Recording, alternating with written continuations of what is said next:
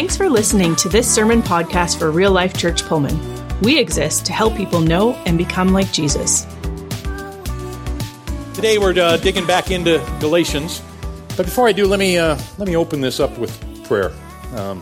That'd be good.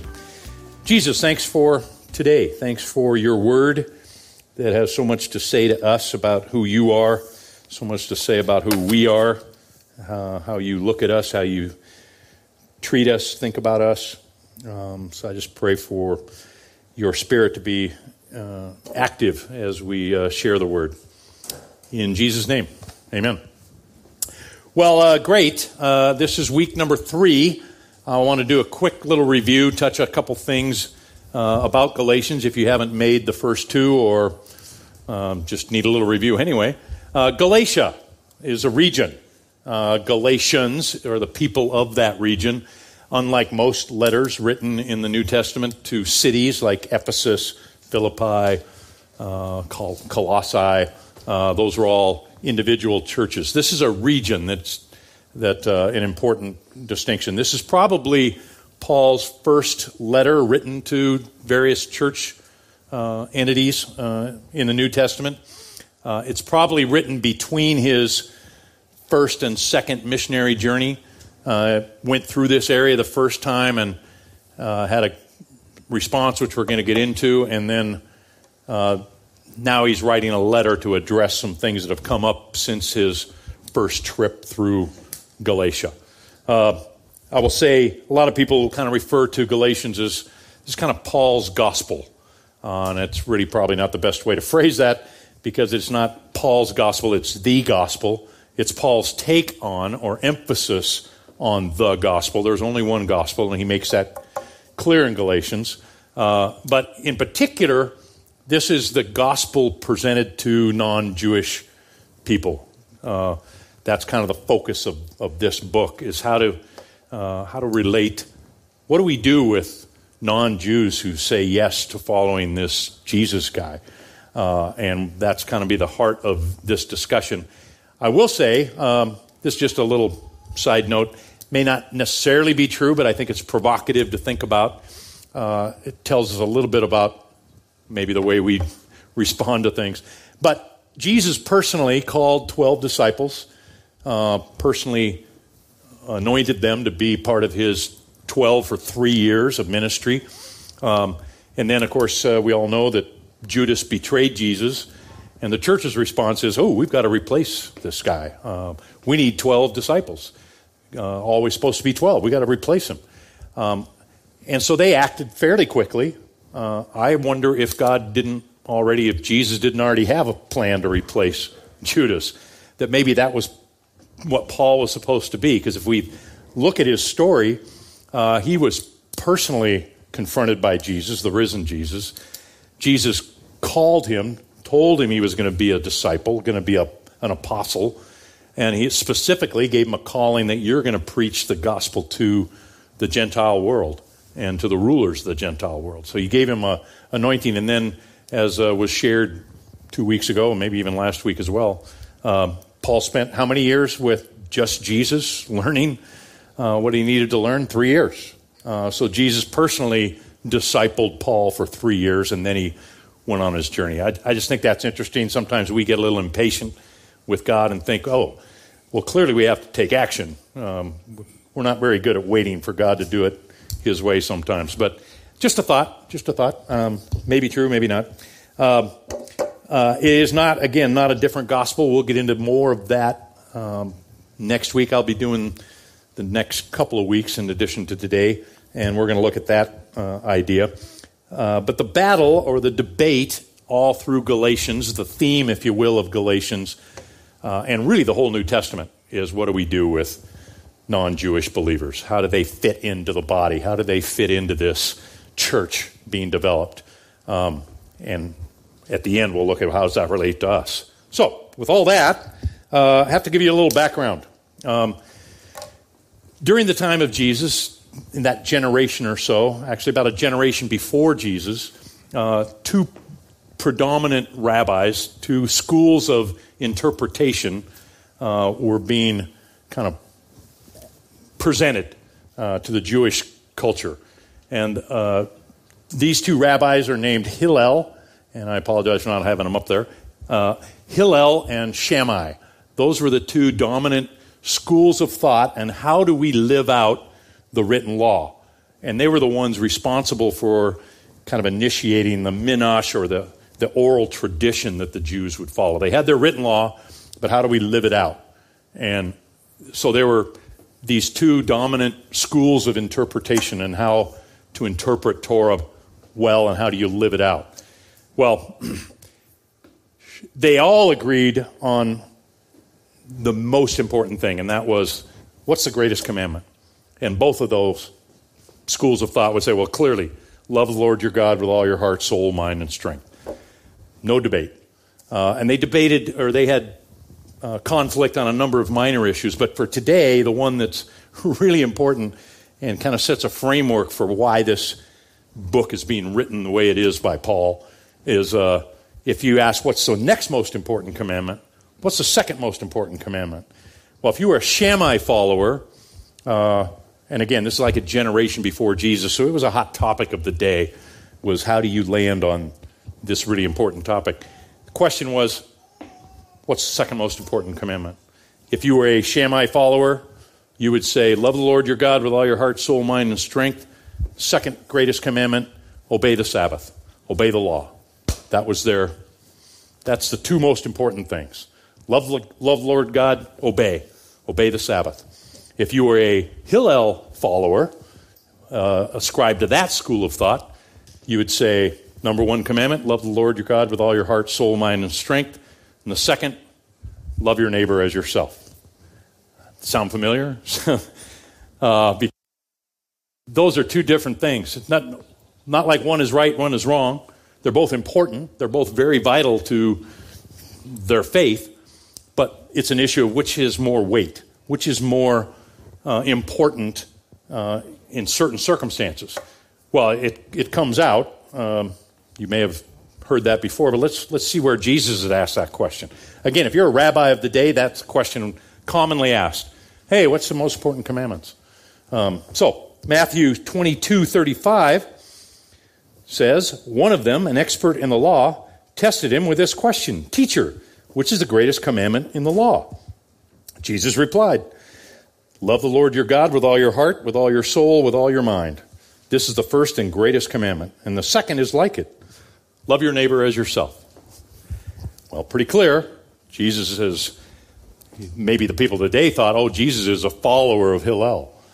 I might suggest that Hillel just got closer to the heart of God, the heart of Jesus, in how to interpret the law. What's the most important thing in the law?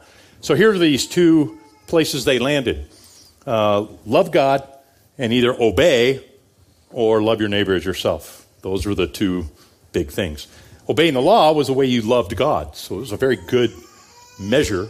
If you love God, you're going to do these things. Then another point where he got confronted is in Matthew 12:9-13. Going on from that place, he went into their synagogue, and a man with a shriveled hand was there. Looking for a reason to bring charges against Jesus, they asked him, is it lawful to heal on the Sabbath? You have to understand that most of the Pharisees, most of the ruling council, the Sanhedrin, the people in charge, the vast majority of them were followers of Shammai. They were very much about obeying the law and obeying the Sabbath. So here they confront Jesus. He's in the synagogue. There's a guy with a shriveled arm. And looking for a reason to bring charges, is it lawful to heal on the Sabbath? He said to them, if any of you has a sheep and it falls into a pit on the Sabbath, will you not take hold of it and lift it out? How much more valuable is a person than a sheep? Therefore, it's lawful to do good on the Sabbath. Doing good, loving your neighbor, doing the right thing is more weight than obedience. That will kind of frame the context of what we're talking about, because in the same way, Paul is making an argument that grace has more weight than obedience. That's the heart of God. That's the heart of the gospel. So that gives you some context of where the hearers in this are at. Well, also important, where's Paul stand? Well, pretty clear. Paul was a disciple. His rabbi when he grew up in Tarsus, his rabbi was a guy named Gamaliel. And Gamaliel was the grandson of Hillel. So guess where Paul's dominant thought was about how to interpret the law? Love your neighbor as yourself has more weight than obedience. Both important, has more weight, more important than obedience. So that frames the conversation we're about to have. Let me give you a little map, a little idea, because this is really important. You see over here, you see Tarsus right there, and then you see below it is Antioch. Well, that's where Paul grew up. That's probably where he first preached in that area. And again, this is an area dominated by Hillel followers, because he was the dominant rabbi of the area. So that's why you don't see any controversial letters written to the church at Antioch or Tarsus, because they accepted the message more readily than Galatians did. Because most of the Shammai followers, the rulers in that area, the synagogue, the Jewish leaders, were Shammai followers. They migrated into Galatia. So that's the environment that the gospel's being presented, is in this more confrontational audience, if you will. So just to give you a little framework as we move in, why we have such a harsh reaction in Galatia. Well, probably good to actually get started in our text. Galatians 3. We'll get there. We have just some good background. But Galatians 3:1 starts out this way. You foolish Galatians, who has bewitched you? That's how Paul starts this chapter. Well, it's really important to know which Galatians he's talking about and who is bewitching you. What does that mean? Who are these people? Well, there are three groups of people in the audience of Galatia, just to be clear. One group is the Jewish community. These are people that were born into the faith of being a Jew. It's their heritage. They obviously are doing all they can to honor God in their expression of their faith. Often referred to as the brothers. If you see that in Scripture, a lot of times that's the term Paul uses for his Jewish counterparts, or your brothers. Then the second group would be the proselytes, and these are people who were Gentiles, non-Jews, that were attracted to the God of the Jewish faith, and they would convert to Judaism. They would take on, they would be circumcised, they would take on the oral tradition, all of that. Where was I going on that one? Oh, I'll get to that in a second. They would take on all the customs and traditions, and they were considered fully Jewish. Full inclusion, had all the rights and benefits of being in the Jewish community. And they were often referred to as sons of Abraham. You are now no longer Gentiles. You are Jews. You are sons of Abraham because you converted and you will honor God in the Jewish faith. And then there's the third group, which are the God-fearing Gentiles. These are non-Jews who were attracted to God, that worshiped in the synagogue, welcomed by the Jews. They weren't outcast by any means. They were welcomed, but they weren't fully included in the body of believers unless they converted to Judaism.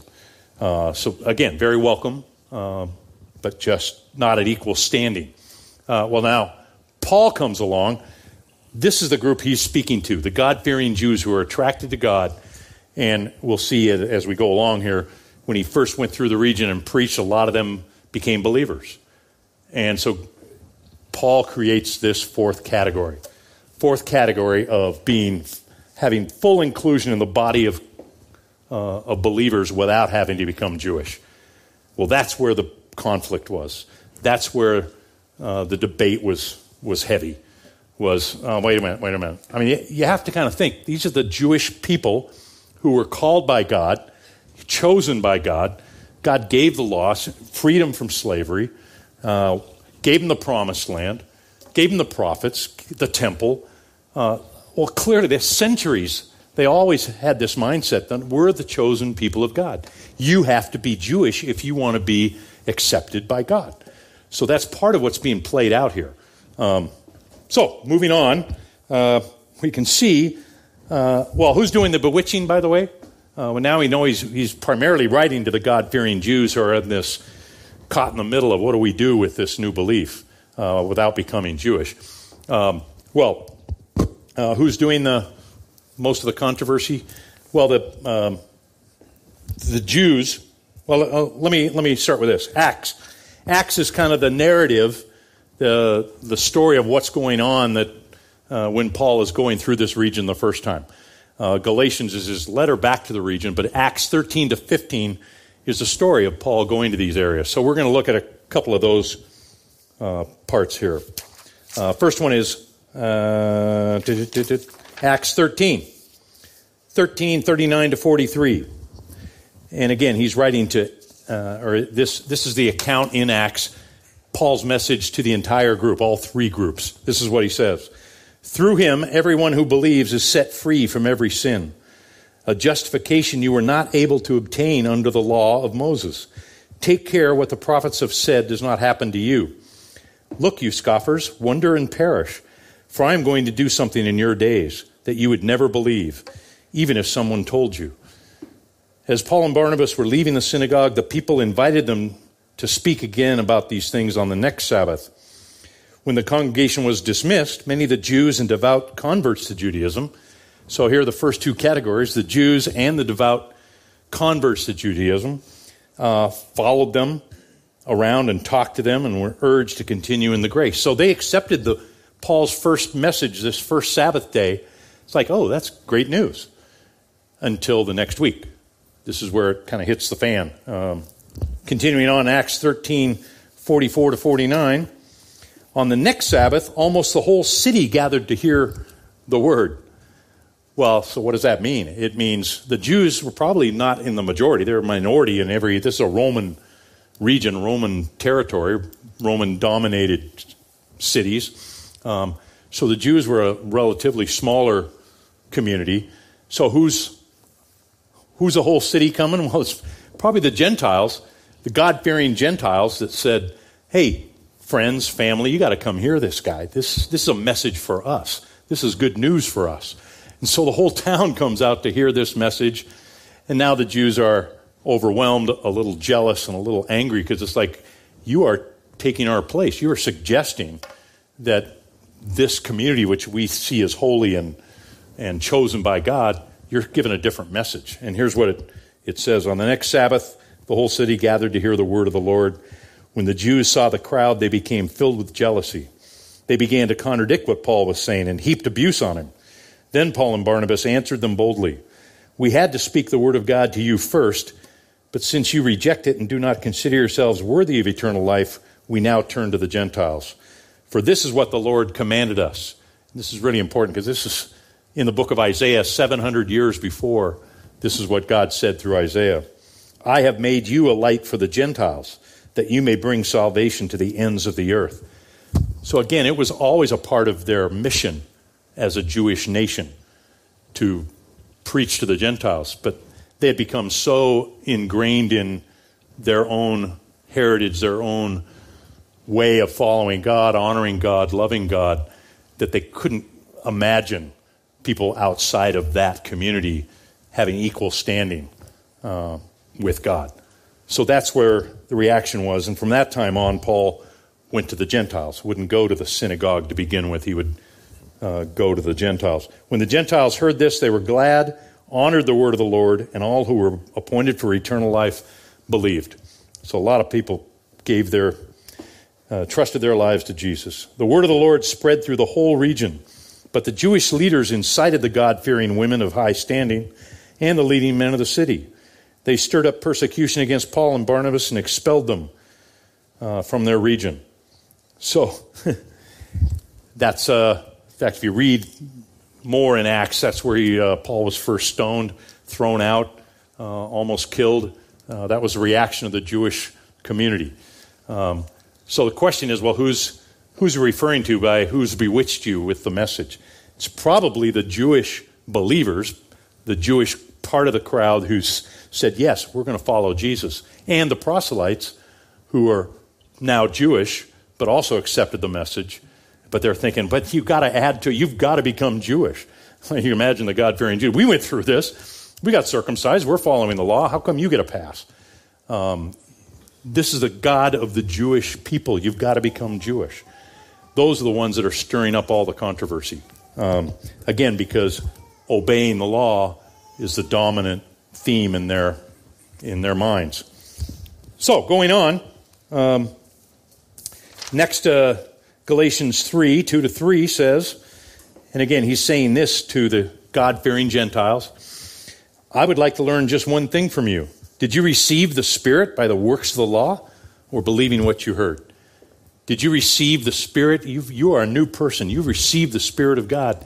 Did you do it by obeying the law, by the works of the law? No. You did it by believing. And then he says, are you so foolish, having begun by the means of the Spirit, you're now trying to finish by means of the flesh?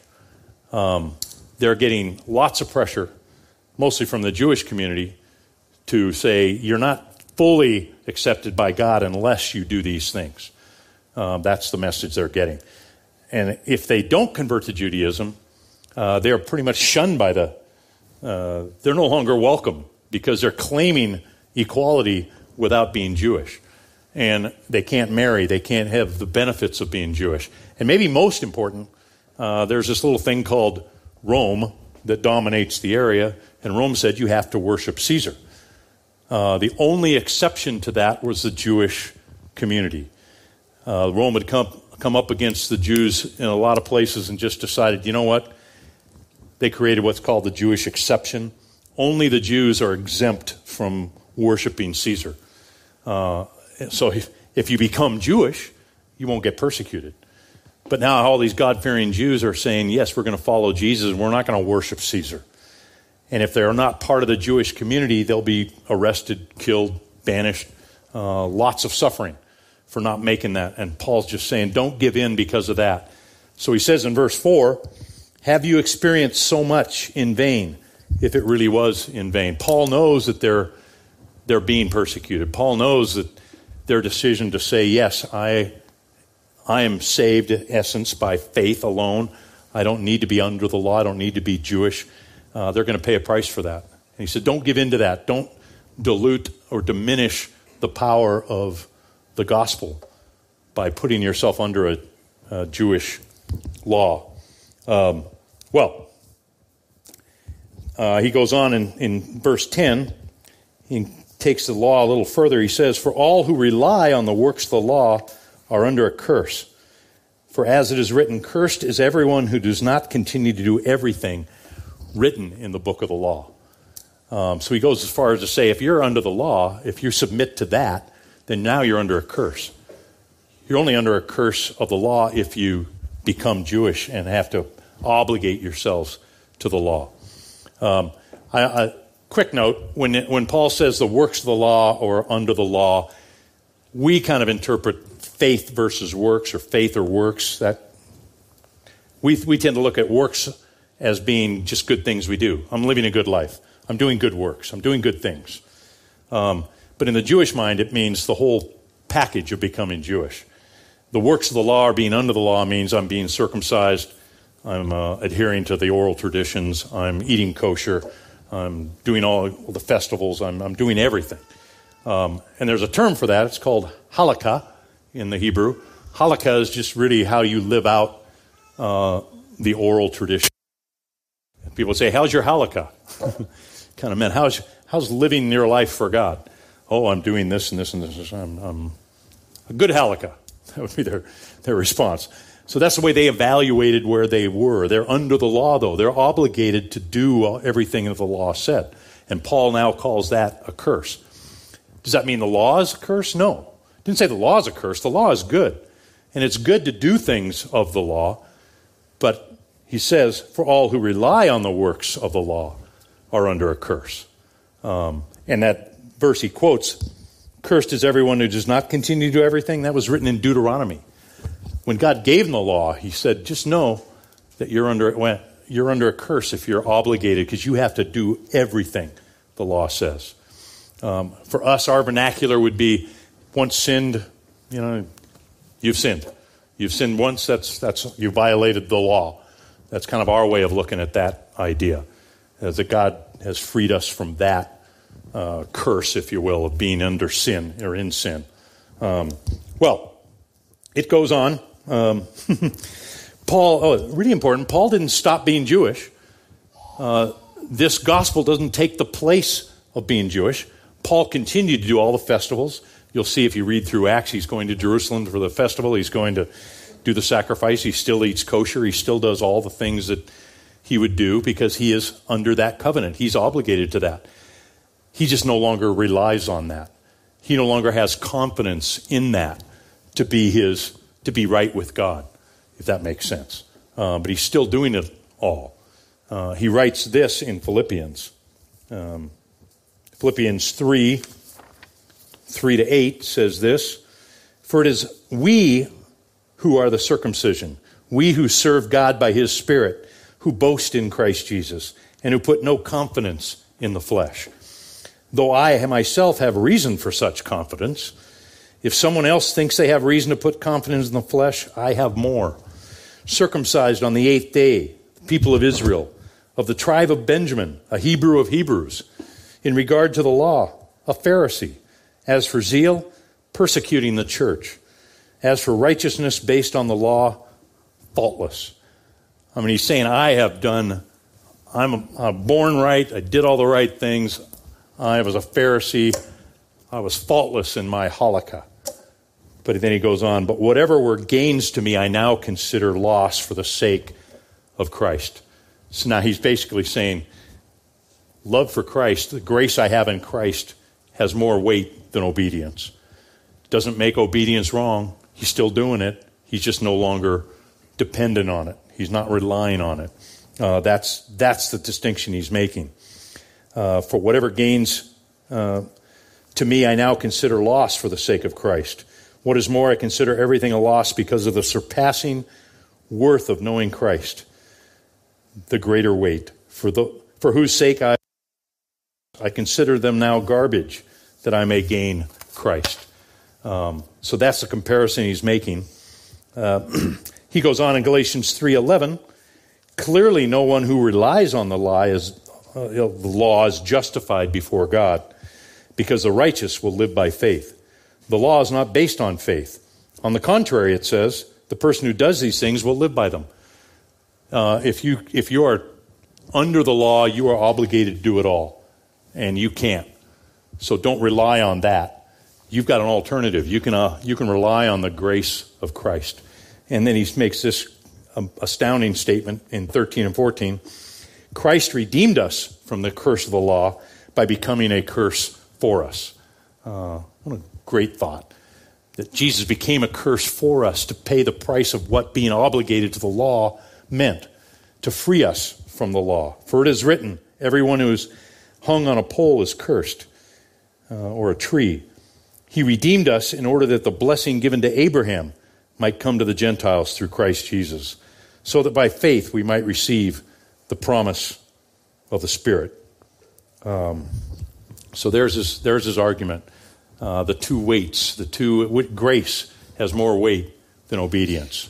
Both are good, both are important. But don't rely on the law. Don't rely on doing the right thing. Well, great, Gary. That was great. Half an hour. Good job. How does that relate to us? I'm not Jewish. I'm not under the law. This is not applicable to me. Or is it? Because I think in our modern day church experience, I wonder if we don't fall into the same pattern. If we don't, maybe you could substitute the works of the law for right thinking, right living, which we still, are we starting to transfer our reliance on the grace of Christ and transferring it to doing the right things, thinking the right things? I would suggest that Paul probably could have written a letter to us, and maybe it would go a little more like this. "You who started out so well by faith alone, why are you now depending on other things to make you right with God?" You know, I was one of those. I committed my life to Christ. By grace alone, I am saved. I am in the right place with God because of Jesus. But then I go, but I have to do this and that, and we add a lot of things to the formula. That I start to say, you know, if you ask somebody, "Hey, are you saved?" Great question, which is kind of irrelevant. That's in some ways. "Are you saved?" "Well, yes, I am. I live this way. I believe this. I go to church. I said this prayer." I was baptized. I was immersed. We kind of have these categories of, well, yes, faith alone, but have you done this? Do you believe this? What's your life look like? Are you doing the right things? Again, those things are great. Those things are things we should do. But are we relying on those things? Or are we doing those things in response to the grace of God in our life? Because there's a huge difference between that.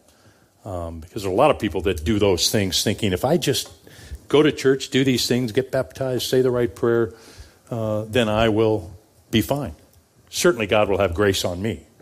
And we just nullified the whole thing. Because we put ourselves under the law because we rely on those things.